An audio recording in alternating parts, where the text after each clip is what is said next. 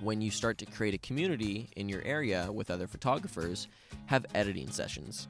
I've learned so much from editing sessions, just being with my buddies, being with people who I know are better than me, and being people who I know could use some work, because you kind of get the full circle. You can teach someone who has a question for you, and you can learn someone from who's a little bit better than you. And you just share ideas, and when you have that community and you're friends with these people, people are willing to give you whatever information you need that's going to help you. You know, we're, like you said, we're all human beings. We, at the core, I think we want to help when we're in a good state of mind, and I think that's the most important thing. Hello there, Veggie Mates. Welcome back to the Veg Talk podcast. I'm your host, Matthew Davey, and you just heard from this week's special guest, Collin Blaney, photographer and man behind the amazing images from Collin Creates. We met up whilst in the San Fran area. Initially, the plan was to shoot sunrise overlooking the Golden Gate Bridge, but there was no visibility at all on that morning. The van was turned into a podcast studio once again, where I learned more about Collin's path to photography. An update from our van travels for you all. We are currently in Baja California Sur, which is in Mexico. It has been an amazing place to visit. No shortage of places to park for the night. Right now we are lined up with other RVs and vans at El Telocote. Tomorrow we are getting a 14-hour ferry to mainland Mexico to continue our way to Anna's parents' place. If you are interested in following our travels online, you can subscribe to Anna's YouTube channel by searching her name, which is Ana, 1N, Alarcon, Alarcon. Also the same on Instagram, or follow my personal account on Instagram, which is MattXDavey, all one word. Now, for today's show. I met up with Collin in 2017 whilst on a work layover in Iceland. He was on a trip that you will actually hear about in this podcast, and we started chatting about veganism. Before hearing more about their trip through Iceland and the Faroe Islands, we stayed in touch, and he was a huge help in developing my skills with photography, whilst absolutely crushing it himself. Collin is currently growing his Instagram following, producing incredible images, traveling the USA and around the world, and also collaborating with more companies who demand his skills for their brand. If you do have a couple of spare minutes afterwards, please leave a review and rating on iTunes. It really does help to get the podcast to a wider audience, and I really do appreciate it. I love producing this show for you all, and I plan on continuing to bring you weekly episodes as I travel through Mexico and Australia. Let's get this one started. Enjoy the show, and I'll catch you all afterwards. All right, we're rolling for the second podcast in Herman the Van. We're just north of San Francisco, I think, and we're with Collin Blaney. Bridge. Yep. I've pronounced it correctly. Yes, sir. Yeah. The man behind Collin Creates on Instagram. If you haven't already, I definitely recommend going and following. The man creates some amazing images as he travels around. Thank you. The West Coast and other parts of the world. But yeah, we've got him here today. I met him in Iceland about 18 months ago. Mm-hmm. We're at Kex Hostel. Still to date, one of the best hostels I've stayed at around the world. Without a doubt. And I think we were in the dorm. Yeah. You had a friend in our dorm, I think. Uh-huh. And veganism was the thing that... Oh, you're vegan? Yeah. Oh, boom. Instant buddies. Instant friends. And, we've kind of just, traded comments back and forth on Instagram since. So, yeah, love to have you as a guest on the pod. Man, I'm stoked. And looking forward to hearing, a little bit about you and your story and how things are going for you. So, off air, we were just kind of chatting about a little bit of your background. And I suppose that's where I want to start. Before you picked up a camera and started learning, all about photography to begin with on your own. But what were you doing when you were growing up? What was the food like on the table? And I suppose how did your switch to veganism come about? Yeah, so grew up here in a tiny little town outside of San Francisco, California. I guess you could call it the suburbs. Grew up playing any type of sport you can imagine.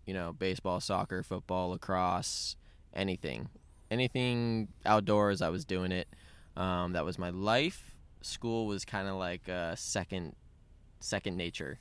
It was all about outdoors and sports, which kind of is crazy because now to go from such a active and sporty mindset to now a creative mindset, where I'm at now, you'd ask me 7-8 years ago if you would ever pick up a camera, Collin, and I would say, I think you're crazy. I don't even know what a camera is. Get that out of here. Right. Yeah. Was there any sport in mind that you wanted to kind of take to the next level? Soccer. Okay. Yeah, I played soccer from day one, and that was the kind of constant sport that I always played, year in, year out. Was even playing for the San Jose Earthquakes academy team, their young academy team. So I was kind of on my way to playing at a D1 college level, in hopes of, professionally as well. It was definitely a thing I was considering, and that was until late high school when I decided that, really wanted to give this American football thing a try. So I decided to take a break on soccer and just put all my effort and energy into football, which, I kind of thought about, and if I was older, if I would regret not taking that chance, since I'd always had a passion for that as well. So yeah, left soccer, played football, and stuck with it. Love that even more, which is kind of crazy. But that led me to playing football for 2 years, varsity, doing as much as I could do with it in the time that I had. Kind of wish I started earlier, but I got no regrets. It was amazing. And kind of tried to train for college level as well, but then I ended up going to a community college, so football is not really existent there, so I kind of let that die. Yeah, so that takes me to, I guess, ending my high school days there, just playing football. Still school was always just kind of a second nature. It was all about sports, all about outdoors and stuff. So that led me to going to a city college down in Santa Barbara, California, which is kind of in this, central coast of California. Yep. Beautiful area. I was living in the number one party school town in the country. What was that? Isla Vista. Okay. Yeah, Isla Vista, California. I don't know if anyone who's listening will know what I'm talking about, but if you do, you know. It was amazing. It was amazing, crazy, but it definitely led to too much of it, Bit of a burnout. Crazy life, crazy lifestyle. You wake up, you go to class, you come home, you do your homework, and then, you just get into it with your buddies and stuff. You start drinking, partying, hitting the town and stuff like that, going to get food, eating food that's not good for you, I guess definitely grew up a meat eater. Never had a diet. It was just always whatever was. Whatever's there. And that was just the way I grew up. Like most of us grew up, right? So yeah, it led to about going to this community college for just about a year, studying business. That was what I had in mind. That was my vision for the rest of my life, to be a businessman.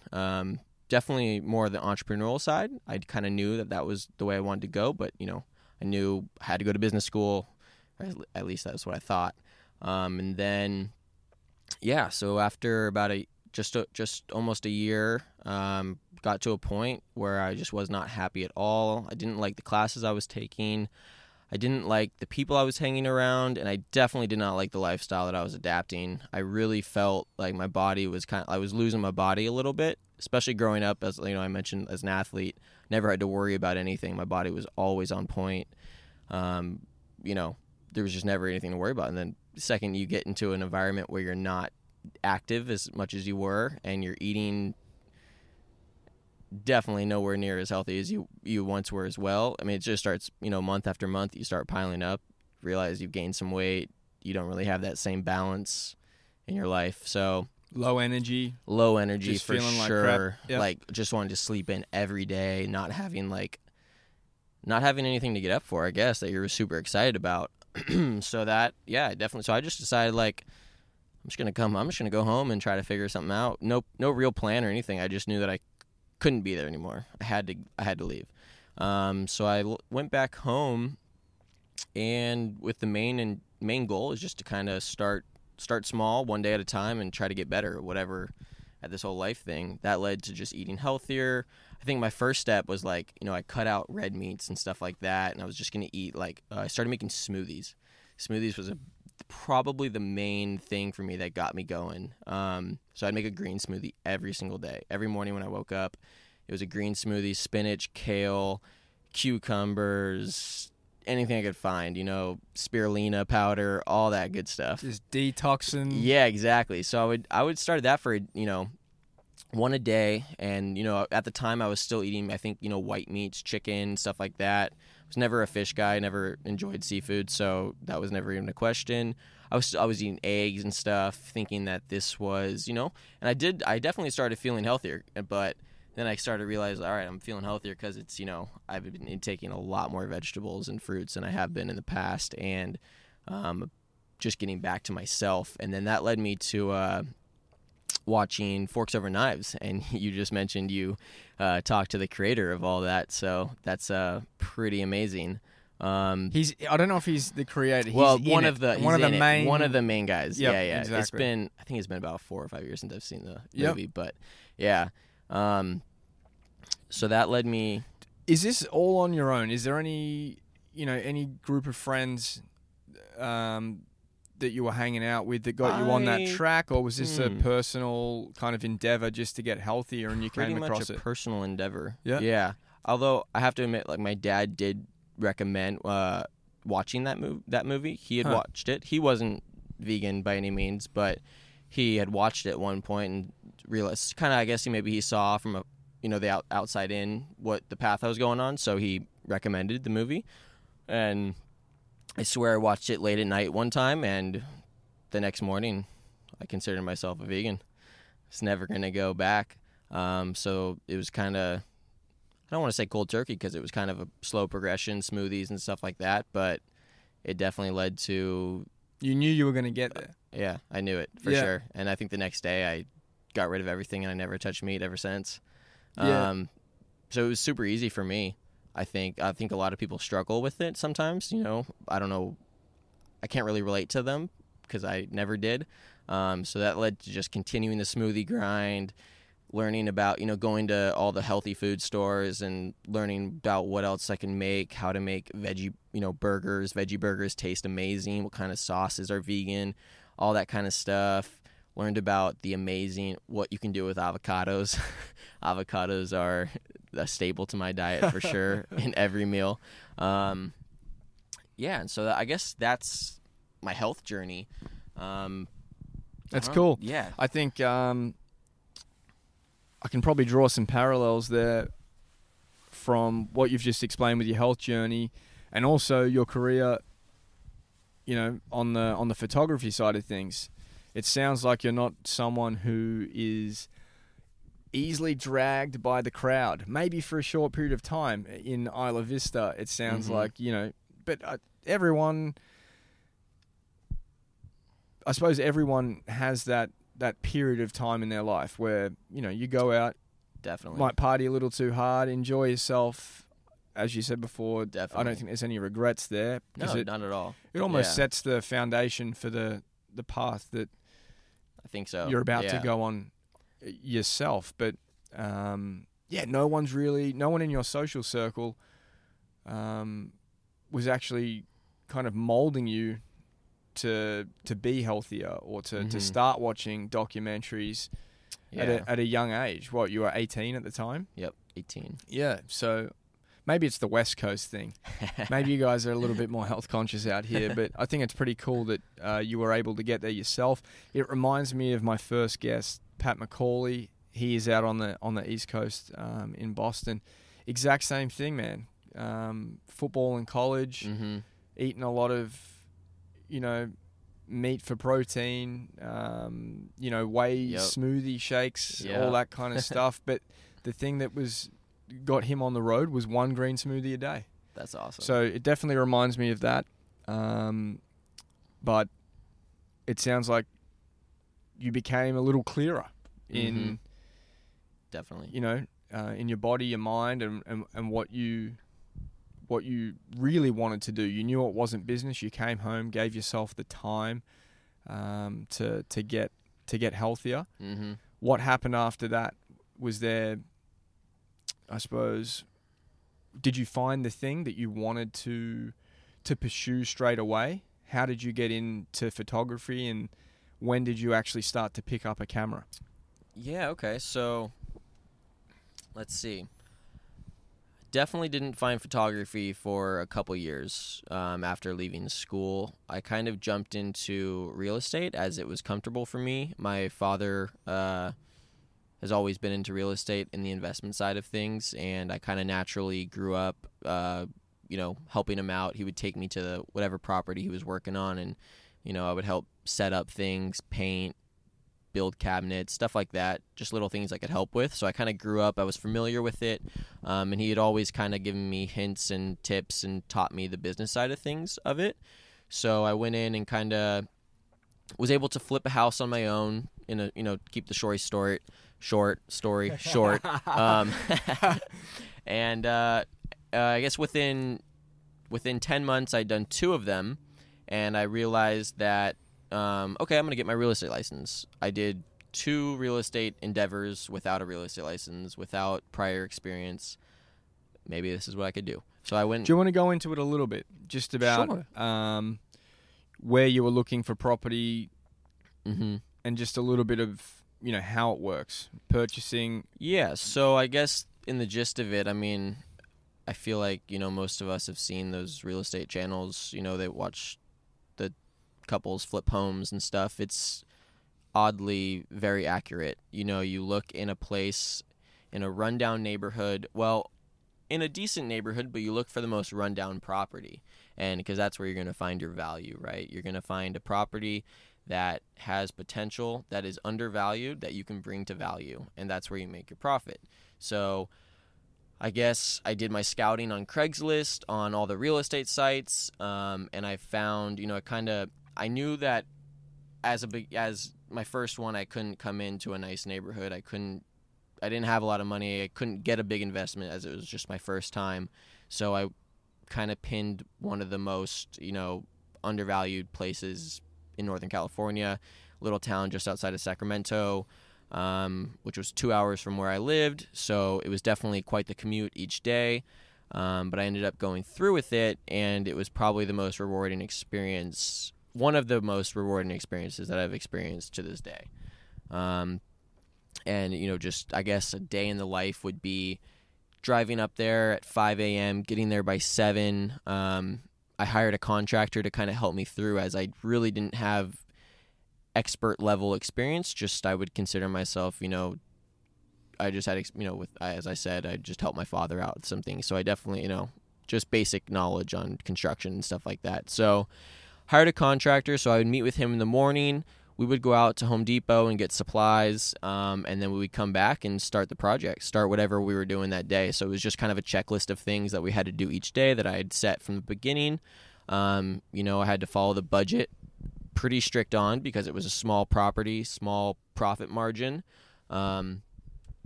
So I knew that I couldn't go over the budget at all. Otherwise, profit would become much smaller, and the goal was profit. So, and then I think the coolest thing that I took out of that experience was who we sold it to. It was a lady who desperately needed a place to live, an affordable place to live. She had just gotten diagnosed with cancer, and she was she had just gotten kicked out of her previous place, and she was looking for a cheaper neighborhood, cheaper place, and she didn't have to choose our place. Our place wasn't, we didn't give her a deal or anything, because that's you don't do that in real estate, but we were able to provide a safe living place that we fixed up, and it was just a great feeling to know that someone's going to enjoy the place that you just put together. Yeah. So that was pretty humbling and really amazing. So that was kind of short story. And that was number one? That was number one. Okay. That was number one. So at this point, you're just looking to stay active, exactly, stay busy. Stay busy. At the same time of doing all this, I was working at a healthy grocery store. Okay. Pretty much imagine a smaller Whole Foods. So, Got it. Yeah. Cool. Yeah. That's really cool. So as you're not at school, you've got a part-time job, you're really just looking to save. Yep.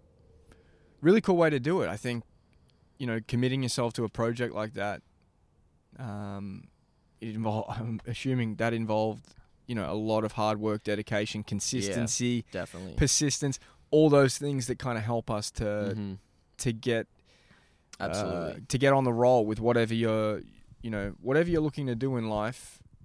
It's going to require all of those things that you that you did on those projects. So how many did you do all up? How many houses did you buy and renovate? I've done 2. Okay. I've done 2. Yeah.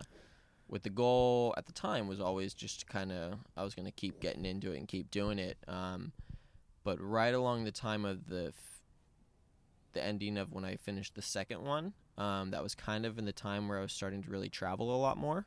And I think that's when I picked up the camera for the first time. Cool. So was there a person that kind of got you on that track, or was it the travel itself that you're like, I'm in beautiful places? It was the travel itself, and I think this was back in the day where I just had a personal Instagram account. Nothing, I didn't ever imagine Instagram could be anything more than just sharing your personal photos.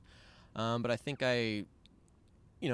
you see pictures and stuff that you're like, wow, that's amazing, beautiful and stuff. I would like to be able to capture something like that on my travels.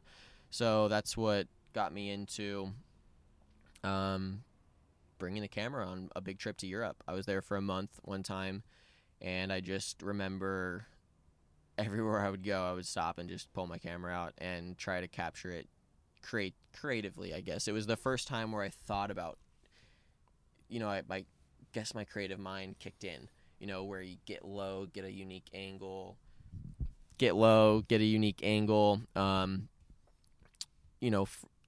you think about the framing of an image rather than just kind of being like, oh, okay, here's where I'm looking at, pull the camera up, fire away, and that's it, where it's just kind of more of a touristy vibe. But no, I had never thought of a camera like that. The first time, when I first brought my camera on a trip, it was always just kind of instantly trying to get creative with it. And I think that's when I realized, like, okay, this is really cool. And I remember coming home and... Just want to stop you there. So that trip you were talking about, is that the one you went to in Iceland? No, this was different about a year Europe trip? before. Okay, yeah, cool. This was about a year before.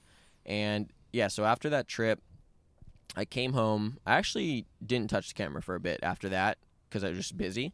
But then I kind of met some friends, and we started like a photography community off. It wasn't on Instagram. It was kind of more just like through a little through WhatsApp, where there was about 20 of us, and we all just were kind of in our beginning stages as well. And so we would just talk, collaborate, teach, give out pointers, this and that, share experiences and stuff. And I think that's what really, really helped me stay consistent, go out and create images and stuff. And I think that was the first time, when I look back on how did you get involved in Instagram, how did you get involved in, even thinking about, building a following and creating stuff like that, it was this little group that I was in. I would call that was like my foundation and stuff.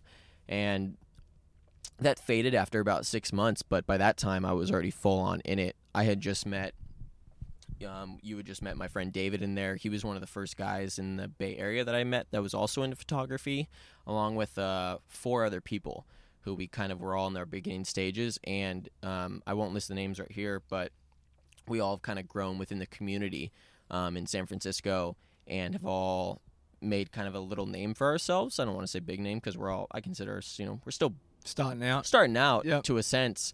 But we definitely made a little name for ourselves out here, and that's kind of cool. It's a cool thing. It's a hard thing to grasp, but it's kind of cool. So how do you, it sounds like community is a huge part of...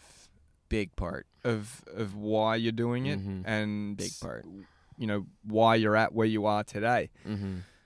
What do you think the community brings to the activity itself? So, like, obviously you enjoy photography, but does it bring it to a new level for you, being able to go out and do it with your friends, travel with friends, definitely, bring models, definitely. and first, work before I with get into that, I'll say that I think there's two sides of photography. Mm-hmm. There's the side where you are out on your own. It's peaceful. It's Agreed. just, you're in your zone, and I love that side of it as well. I try to go out as much as I can on my own. But if I had to choose between going on a trip that was based on photography by myself or with a group of people, I would always choose the group of people. There's just something special about going out and experiencing an amazing moment. Like when you go somewhere incredible, like let's say Arches National Park, and you're at a famous spot or whatever, but then this amazing sunset or sunrise happens, something super unique, and you experience it with a couple close friends. There's just nothing better than being able to look at your friend and just your jaw drops and you're just like, oh my God, what is happening right now? And you run around like a little chicken with its head cut off because you're just so stoked. And I think sharing that experience with people is absolutely incredible. So I think that's my favorite part. My favorite part of photography is road trips. The whole idea of just being in the car, jamming out to tunes, getting to a cool location, going on a hike with your friends at 4 a.m. in the morning to get there by 7 a.m. for sunrise. That part of photography is my favorite, and doing that with a close group of friends or new friends is the best part about it. And so I would say community is what definitely drives me. I love collaborating with people. I love learning from people. I love sitting down and someone teaching me, but I also love, if there's something I can teach someone, I love to be able to do that as well. And I think community is the best way to do that. Dope, man. That's really cool. So from the WhatsApp group, mm-hmm. where did it all kind of go from there? Because it sounds like you've developed your own mm-hmm. Bay shooters community. Yeah. Well, I haven't. I'm just a part of the group that's developing it. Mm-hmm. But yeah, I'll let you roll from there. So where did it all kind of go from that first trip in Europe, and to how you've refined your skills, how you've developed your skills? Because obviously picking up a camera can be kind of daunting, can't it? It definitely You're looking can. at all these manual mode and aperture and shutter speed. It becomes like, is this math? Is this science? What's going on here? It's definitely something that can stop people from taking it further because, a camera is a complex thing. It's very technical. And if you don't possess the knowledge and skills, there's nowhere to really go. But I think what changed for me is just doing it every single day.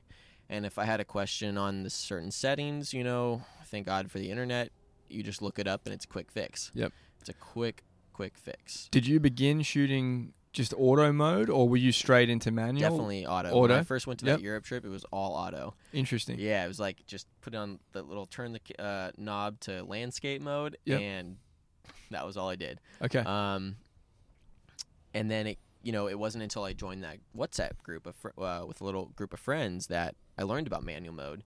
I learned about changing my settings from shooting in JPEG to RAW. Mm-hmm.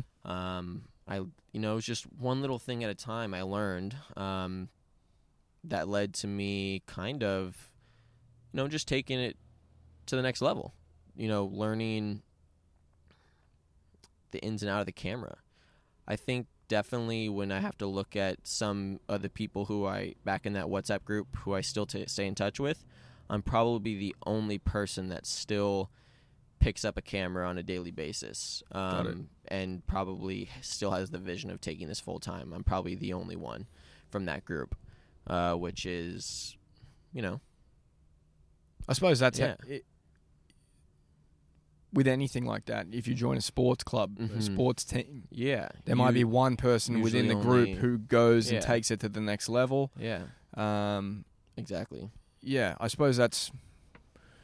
Yeah, I think that happens in all walks of life. Mm-hmm. That there is one person that tends to definitely to take it to the next level.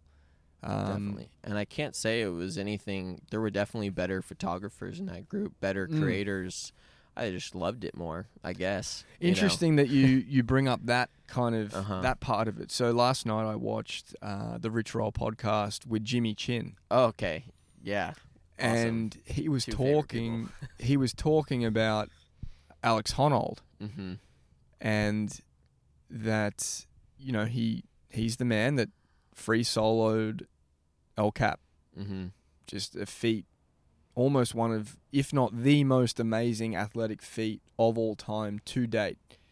I know we're used to watching football players and soccer players, and we might want to compare the people that are in those sports. But when you break it down and what he's done, a triathlete doesn't go into the triathlon going, okay, if I don't win, I die. Yeah. But what he said was that Alex is not, he's not the best climber in his group. It's his mental attitude and his mental strength that sets him apart. It's his dedication to his craft that sets him apart from each and every other climber in the pro circuit. And that's what really enables him to do that. So exactly what you're just kind of referring to.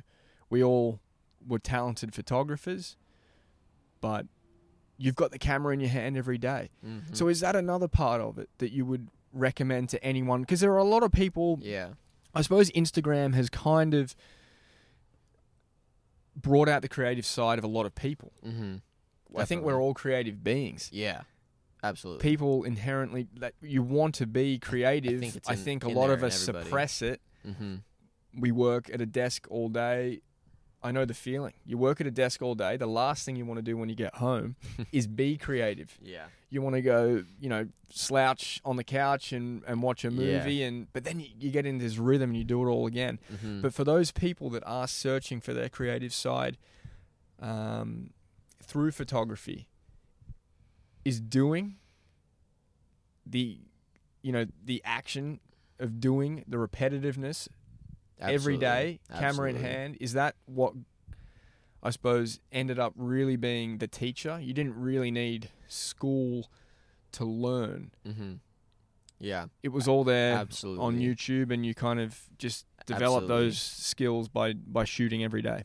Yeah. When you're out there shooting every day and you're just learning by trial and error, you go out one day and you're shooting in a certain scenario, and you come back and you look at your shots and you're like, I think I messed this one up. It doesn't seem right. You kind of start searching on the internet, asking questions, Googling what you could have done better, and you'll usually find a video or an article on that specific subject and how to approach it. And then the next time you go out, which could be the next day or, whenever that scenario happens again, you're ready for it. And I think that's a big part of the learning curve. You just have to do it every day. You have to be so familiar with your camera that when something happens, it's just you don't even think about it. It's just second nature to to move your shutter speed, aperture, and ISO all at the same time to be ready. Because some things happen in nature, especially, as a landscape adventure photographer, something happens in nature, it could happen for 20 seconds and be gone. Yep. So you have just a millisecond to get ready and then take a couple shots, frame up, and then it could be over, Definitely. So I think being so familiar with your camera to a point where you can shoot in any condition, any scenario, and still come out with an amazing shot is the goal, and that comes from shooting every single day. Got it. Yeah, and if you can't shoot every day, you better be editing every day. Something creatively, something that's going to help you progress has to be every day. So that's probably another part of creating the image. Mm-hmm. I know you were the person that got me shooting RAW. That was something I had no idea about. And that's where, again, community helps because you're able to learn from other people. You can ask questions. Yeah. Mm-hmm. I suppose, we were talking about this before as well, but it doesn't matter if you've got, 100,000 followers or you've got 10. Mm-hmm. You're always able to reach out to someone and ask them a question. Exactly. People are just people. We're able to... Exactly. That's what it's there for, I think. I think we forget that social media was probably initially there for us to connect and talk, and use it for exactly that.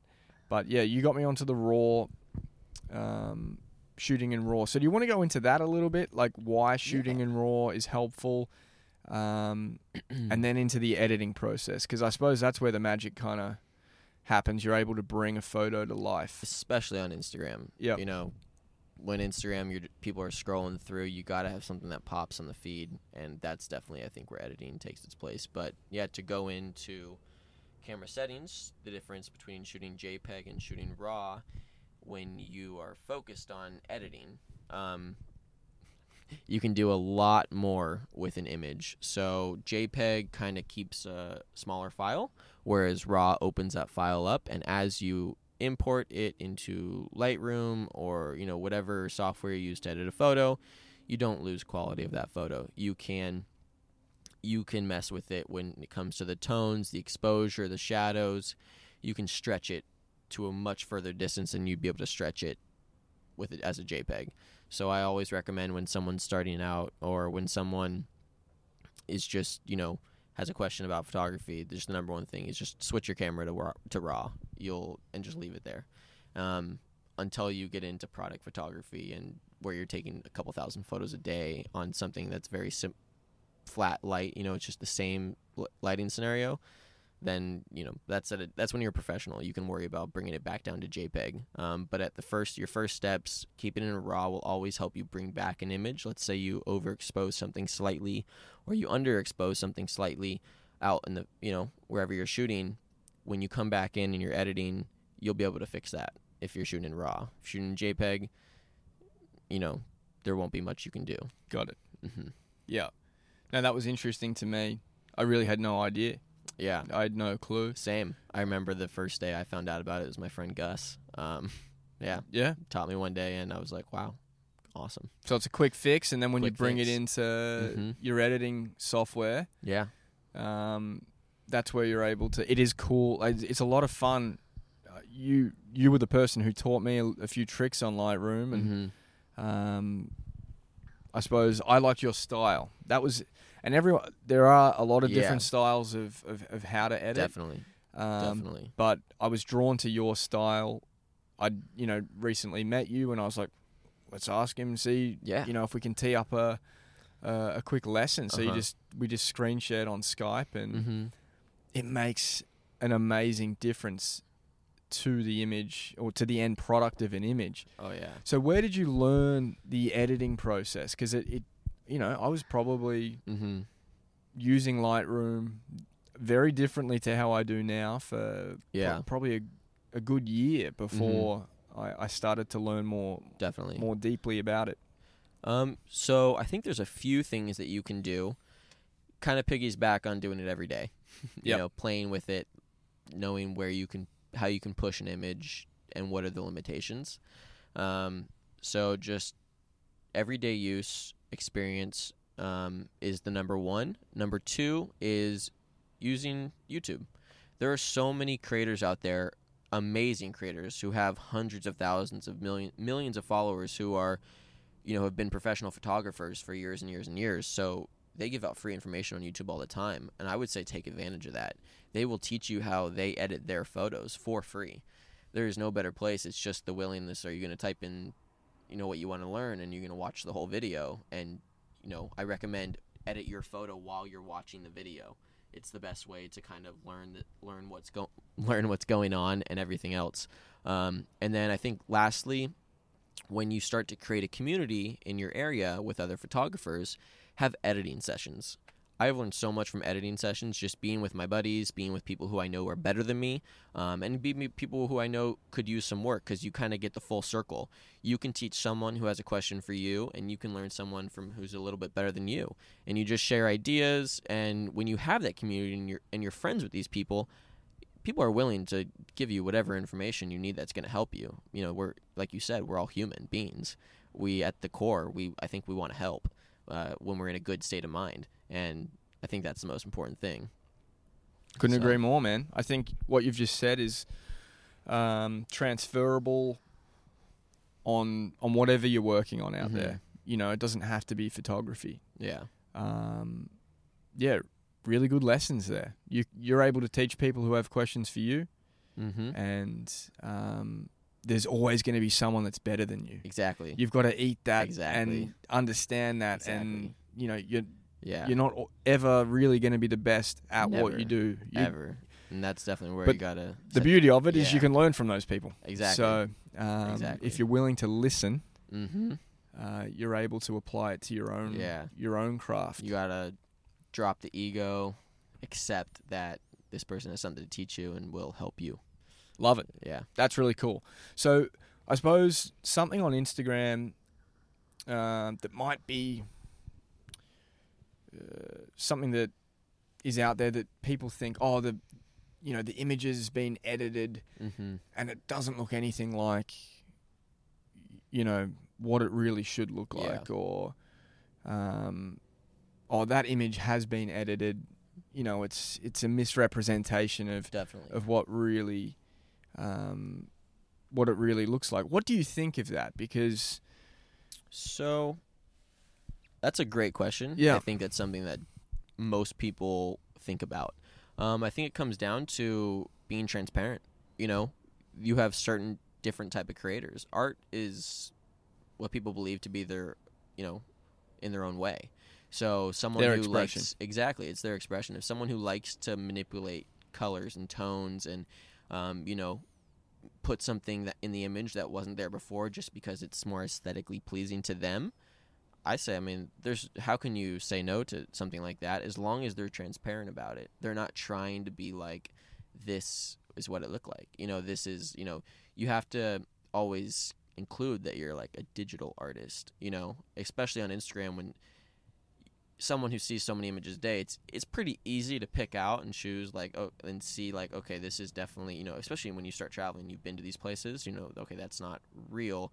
As long as that person's not out there pretending to be some National Geographic photographer, there's nothing wrong with it at all. I think it's just each one's art. There's different type of photographers. There's photographers that enjoy coming into Lightroom and Photoshop and manipulating the photo to put their own aesthetic touch to it. And then there's the Nat Geo photographers who are just all about natural. They barely touch it, and maybe they don't even edit the images. They're out there shooting stuff, and they'll present it just as it was. And I think that's two sides of it that are really cool.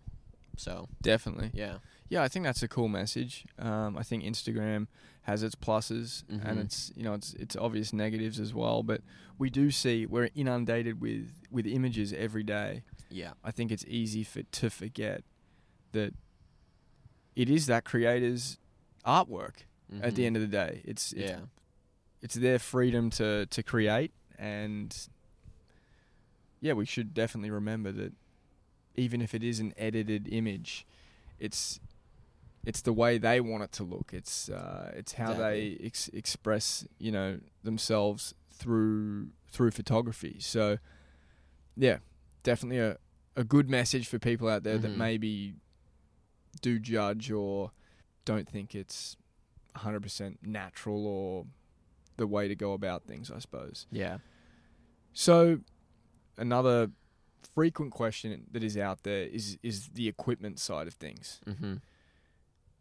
What did you kind of start out with, and did you have any questions? Were you questioning yourself, at what point you need to upgrade equipment, or was it always a thing like, oh, I don't have this, I don't have that? Because there's so many products out there that, again, they're always going to be probably better than the one thing you do Exactly. currently own. So did you go out there and purchase the flashiest camera you could find straight off the bat, or No, absolutely not. No? Yeah, no, absolutely not. I started out with a hand-me-down camera. I think my father bought a camera way back in the day, and with the intention of doing something with it, but it just sat in a closet and was never touched. So when I started to get into photography, kind of just took it and started taking photos with it. So this was a Canon T3i Rebel, super basic intro to photography beginner camera, and I just had the kit lens on it, which is like an 18 to 55 millimeter lens, I think, and crop sensor and stuff. So that's what I worked with for about a year. I went out and I never had any complaints. Because I was learning. It was all beginning to me. So every time I created an image that was new, I was excited. There was nothing. I didn't feel like I was being held back at all, because I think I was just focusing on the basics, composition, lighting, correct exposure, and stuff like that. And it wasn't until I got that stuff down when I started to think about what more I could be doing and stuff like that, that led me to start thinking about an upgrade to a full frame, to a camera with a higher megapixel count, to a camera with more settings, more ISO capabilities, a camera that could work better shooting at nighttime. There's things that upgraded cameras will help you do better, but it definitely is not something that one needs to get right off the bat, because you just need to learn, and you can learn from any camera.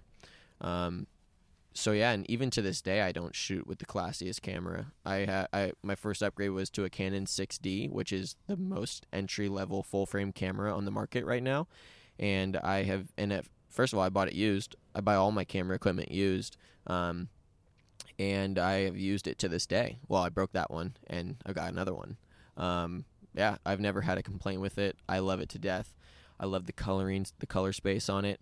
I love the way it warps light. Yeah, Cool. And this is an entry-level camera that you can get for under $1,000. Nice. Yeah.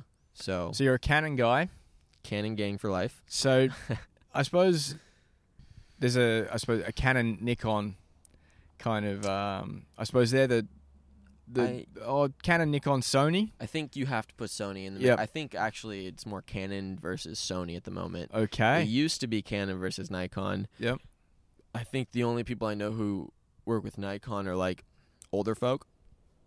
The people, Yep. who Have been photographers photographer for a while. for a while, or someone who just kind of got a Nikon put in their hands or Yep. whatever, or I just don't hear today of anyone going out and still purchasing Nikon cameras. Yep.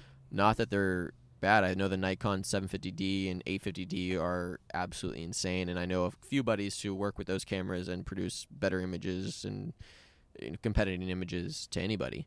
I think it's just kind of like who's marketing better right now. Probably. And I suppose that's probably at the end of the day. I think Sony is marketing the best. I think more people have a Sony than any other camera at the moment, and I think Canon still markets pretty well, but it's a personal thing. I just don't see Nikon marketing ever. I've never been compelled to kind of be interested in it. I think that's the only thing to that. That's an interesting point. Mm-hmm. All good cameras, but All I think good you're right. cameras, I yeah. don't know. I mean, I use a Nikon myself, Uh-huh. but really the only reason was because the hand-me-down Mhm. camera that we got Yeah. in the beginning was a Nikon. Okay. And we bought another lens Yeah. So that kind of kept to you in the really game. push that Yeah. camera Mhm. as far as it could go. And then once I bought the lens, I was like, well, Yeah. I may as well just continue with it. So that's where we went with that. But I've definitely noticed Sony upping their game. A lot of people shoot with Canon. Yeah. What are the two main differences about Sony and Canon right now? Well, Sony's the master for mirrorless. So whoever goes to Sony right now is getting a mirrorless camera. That's the trend, and I can see why. The megapixels they're blowing Canon and Nikon out of the roof. The just image quality, I think, is at a very high level, where they're kind of beating Canon and Nikon at that level, at that point of Yep. the game as well. The body's a little bit smaller. It's smaller, more compact, lighter weight, and they've, like, coming back to community, Sony's built a community around their company and around their cameras, around their photography, right? Sony's a giant company that does a million different things, but photography being, they've built this community called Sony Alpha, and they host events. They let any photographer in the area come for free, rent out their cameras, enjoy free food. They provide like professional models to everyone get experience to shoot with, And besides that, like on Instagram, they're an amazing community. You know, they're always willing to bring people in. So they're really killing it in that part of the game, and that's just something I have not seen from Canon or Nikon. Yeah, no, it's an interesting point. Yeah. I've definitely noticed that. I think I got an email from someone at Sony that was like, "Oh, we've got an event in Boston." Unfortunately, that's right. They did have one just recently. Exactly. Yeah. We were on the road, so we couldn't go. But that was one thing that caught my attention. You know, they really are building a community around their cameras, around their shooters. There's definitely people in the Boston area that are Sony shooters. Yeah. I think you mentioned one of the girls' names to me when I was starting out. Okay. I can't remember her name. I know who you're talking about, but I can't put my finger on the name as well. Yeah. But I know who you're exactly. No, I never caught up with her, but she does an amazing job. Definitely. Really cool images. So, would you have a recommendation for going either which way right now, if you had to choose? If I was just starting out, I would probably want someone to lead me towards Sony. Just because I think they're leading technology-wise, they're leading the way, they have the best community. I think more people are shooting on them now, more people are excited about it, it's easier to learn, and when more people have that camera and those lenses, when you're out shooting with friends, if you don't have a lens and they do, there's a nice trade system. You can borrow a lens, see how it works. That's how I used to feel about Canon whenever I was out with friends and stuff. You know, if you don't have a certain lens, you can borrow one from someone else. So it's kind of great to be shooting with people who are using the same setup as you can kind of use that trade system and stuff. Very cool.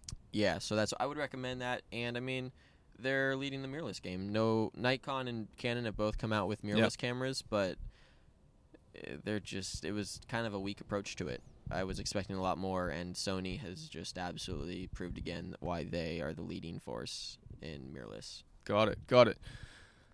Yeah, that's something to think about for people out there in terms of, because once you do kind of go with the body, yeah, exactly, and probably more the lenses as well, because they're quite expensive. But once you start adding different lenses to your kit, it's hard to then go back and switch it up. Yeah, I mean, you can always sell everything, but and once you learn the inside of a camera, whatever, you know, when you upgrade and stuff, it's going to be very similar if you stick with the same company. I'm so in love with Canon that to think about the internal ways of Sony, you know, it's not enough for me to switch over at the moment. Yeah, we'll see where the future kind of goes with that. You can never tell. So cool. So through self-development, you've been able to create some really amazing images. Was the Iceland trip a big one for you in terms of, again, pushing the creative boundary? Incorporating more travel into your life, meeting new people. So how did you tee up that Iceland trip? That Iceland trip actually was a group of people from that WhatsApp group was what made up that Iceland trip. People who I'd met one of them in person before, and the rest of them I had just been in contact through social media and through WhatsApp for 6 to 9 months, and then we ended up just all through the passion of photography. We all just decided to cruise on over and create an epic trip out of it all. And it was just an exciting trip. It's hard to put in words, but when you're out there and you have the freedom just to go anywhere you want and just create, take photos, go on adventures and stuff, it's definitely something that inspires you. And for me, already knowing that I love travel, and it was just it was like, a good pairing. A good pairing, exactly. And knowing what's possible, right? Knowing that these type of trips can be done all the time if you want them to. I think it was a big, big step. And also when you go to a new place and you're shooting something different, it teaches you a lot, I think it teaches you a lot how to work on composition when you're experiencing different weather that you're not used to. Iceland definitely helps. Exactly. Crazy weather. Yep. Yeah, one moment it's raining and hailing, the next it's sunny. Yep. You never know. I think it's so important, learning about cultures and stuff. It just makes you a more well-rounded person and a more well-rounded photographer. Something you alluded to there was the knowing it's possible. Mm-hmm. I think when we're sitting back in our armchairs at home and wishing that we were able to do that, yeah, it's sometimes as simple as just getting up, making the purchase of a ticket, yep, bringing your camera, going with friends, yep, organizing a trip and doing it, and going, oh, hey, yeah, it's a lot easier than you thought. If I like this, why can't I make this happen more? Exactly. Why can't I incorporate this into my life? So clearly that was a catalyst for you, seeing that it's possible. Yeah. Oh, hey, I can do a whole lot more of this. Oh, yeah. And since that trip, you've definitely been traveling a ton, at least around the States. Yeah. So I suppose rounding this out, how have you started to make this more of a real career or your work, to earn income, to work with companies? Where do you see yourself going with it? And I suppose firstly, how did you start to generate a following and income doing this work? Mm-hmm. So I think what helped me first work with a few companies was definitely Instagram. It was the fact that I had a good 5,000 to 10,000 followers in my beginning stages, and I definitely, within those 5,000 to 10,000 followers, I had a pretty good engagement rate, and I think that was important when talking with companies. They would be able to see that, and I had a business account, so I could send them my statistics, how many people view my post from that post, how many people come to my page, and stuff like that.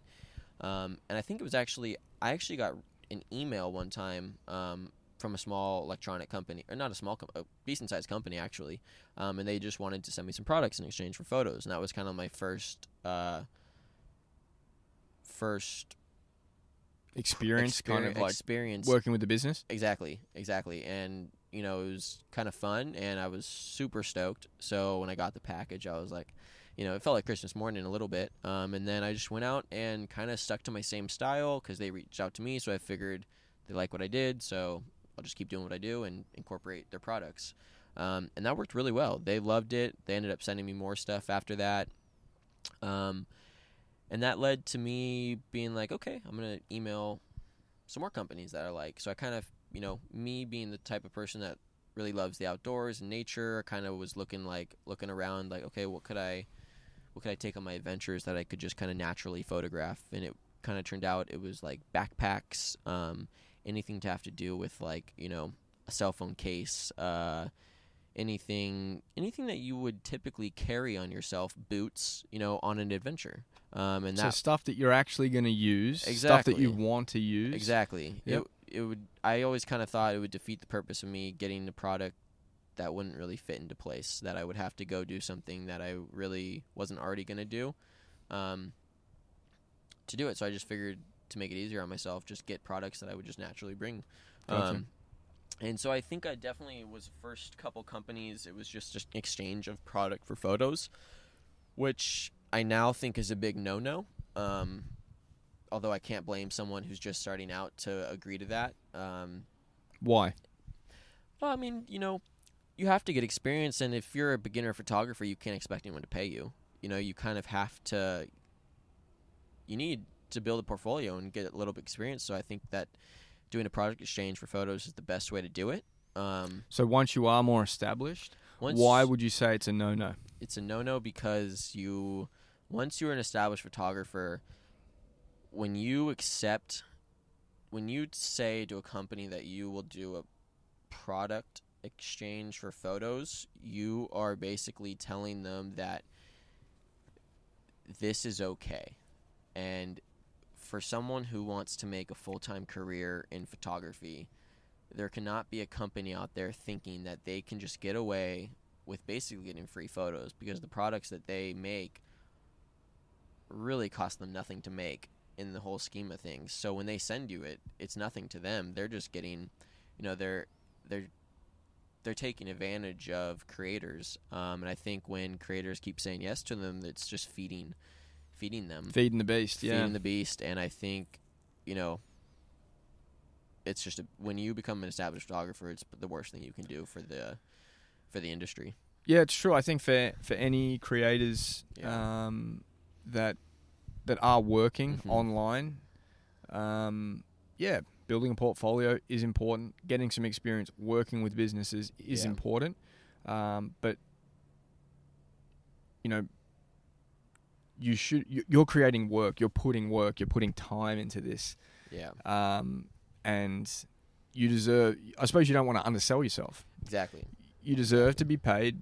Especially for your work. Especially if you think that what you're doing is, it's up there in the in the industry. You're creating solid work that's competitive, and when you get to that level, you're a specialty. You don't go to, I don't know how to create like a comparison here, but you go to a doctor's office, right, and you talk to the doctors, like, and you just say, hey, like, you just give me this medicine. You just look at me real quick, but I can't. I'll give you a Facebook review. Can we do an exchange? Exactly. Can we do an exchange? Like, how is that doctor supposed to feed his kids and family if that's how the world worked? Same with photographers. We're out there doing a lot of work, and a lot of it is like today. I had to wake up at 4:30 a.m. just to get here to shoot sunrise, and that's what a lot of photographers are doing. And what happened at sunrise? Yeah, sunrise was a bust. It happens. So companies maybe don't realize how much work goes into the whole process, hours upon hours on hours and hours of work, and years and years and years of building up skill just to be able to photograph their product. So I think that, the industry needs to change and needs to realize that there is some serious value here. But you can also take ownership. Mm-hmm. You can take ownership in your own. Exactly. It starts with the way creator. You carry yourself. Exactly. If you're going to accept it, then of course the company is going to send you product for photo. But if you put your foot down, test the waters. Exactly. Put a number out there. Yep. Start negotiating. Yep. And it gets back to that. Once you know it's possible. Yep.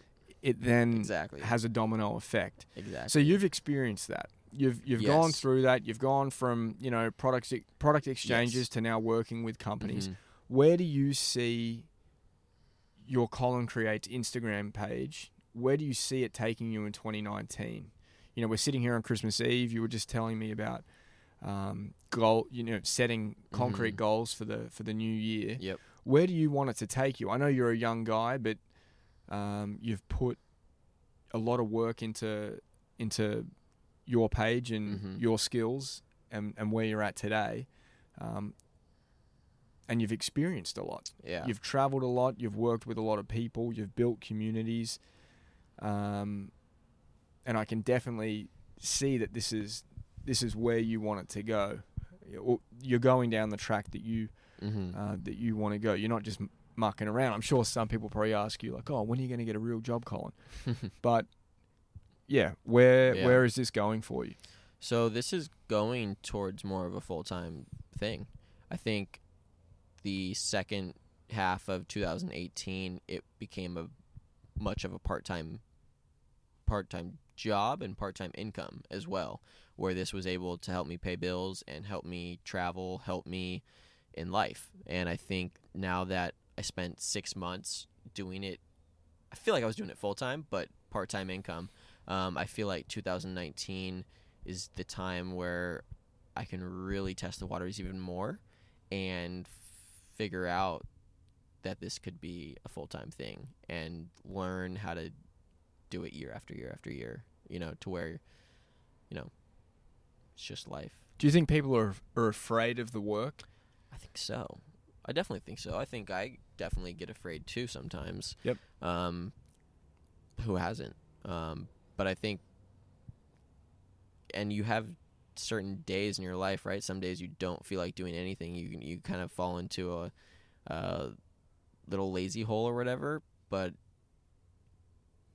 yeah, because when you have a job, I guess a 9-to-5 job, it's so easy just to go into your work. You have to be there. You're going to get in trouble. You're going to lose your job if you don't go.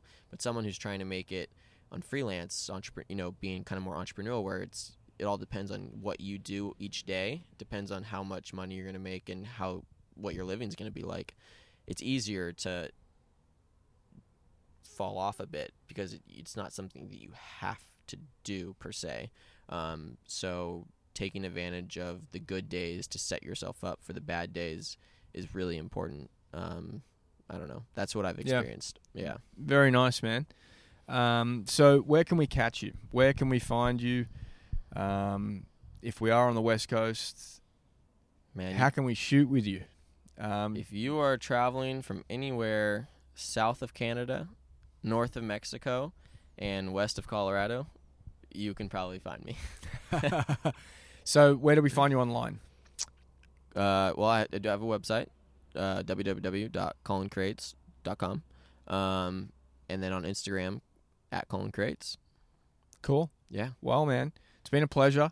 Thanks for having me on. Thank you for being, I suppose somewhat a mentor for me in terms of taking my photography to another level. I've got plenty more to learn and a lot more to experience myself, but I think you've definitely helped me personally.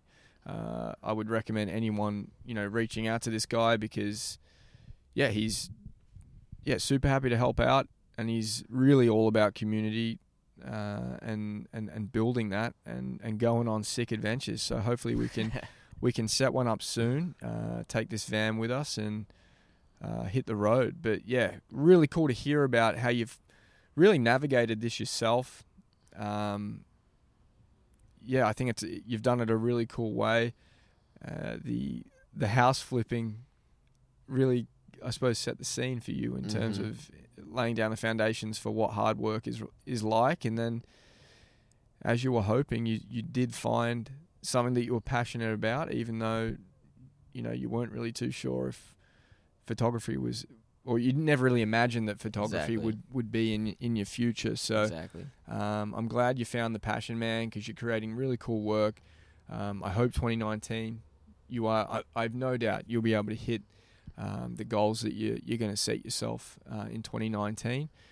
And I really hope that the people listening, the listeners, are able to learn a thing or two from yourself, and definitely go and check out his page, because I think once you start following, you'll be hooked on his images, and potentially buying a print for your living room, I think. But thank you, man. Really appreciate it. Nice to see you. Thanks for having me on. Cool. Thanks, mate. Cheers. Hey, guys. Thanks for making it to the end of yet another episode of the Veg Talk podcast. My major takeaway from this episode was community, and Collin's quote about always being able to learn from those who have a more finely tuned skill set than you, but also being able to teach those who are coming to you looking for help. Go and find him on Instagram @collin.creates. That's 2 L's in Collin, and you will not regret it. I promise you that. His work is absolutely amazing. He's recently gone on a trip through Oregon and then another trip through Utah and Arizona. Some really amazing work that he's been putting up. Next week, we head down to Los Angeles to hear from Jackie Wasserman of the clothing company Beat by Beat. She's an amazing human. Anna and I really enjoyed catching up with her, and I cannot wait to chat with you all again next week. Until then, it's bye for now, but you can find me at Veg Talk on Instagram. That's VEDGETALK. If you do have any questions or guest recommendations, please direct message me. I really do appreciate it. Have an awesome weekend, guys.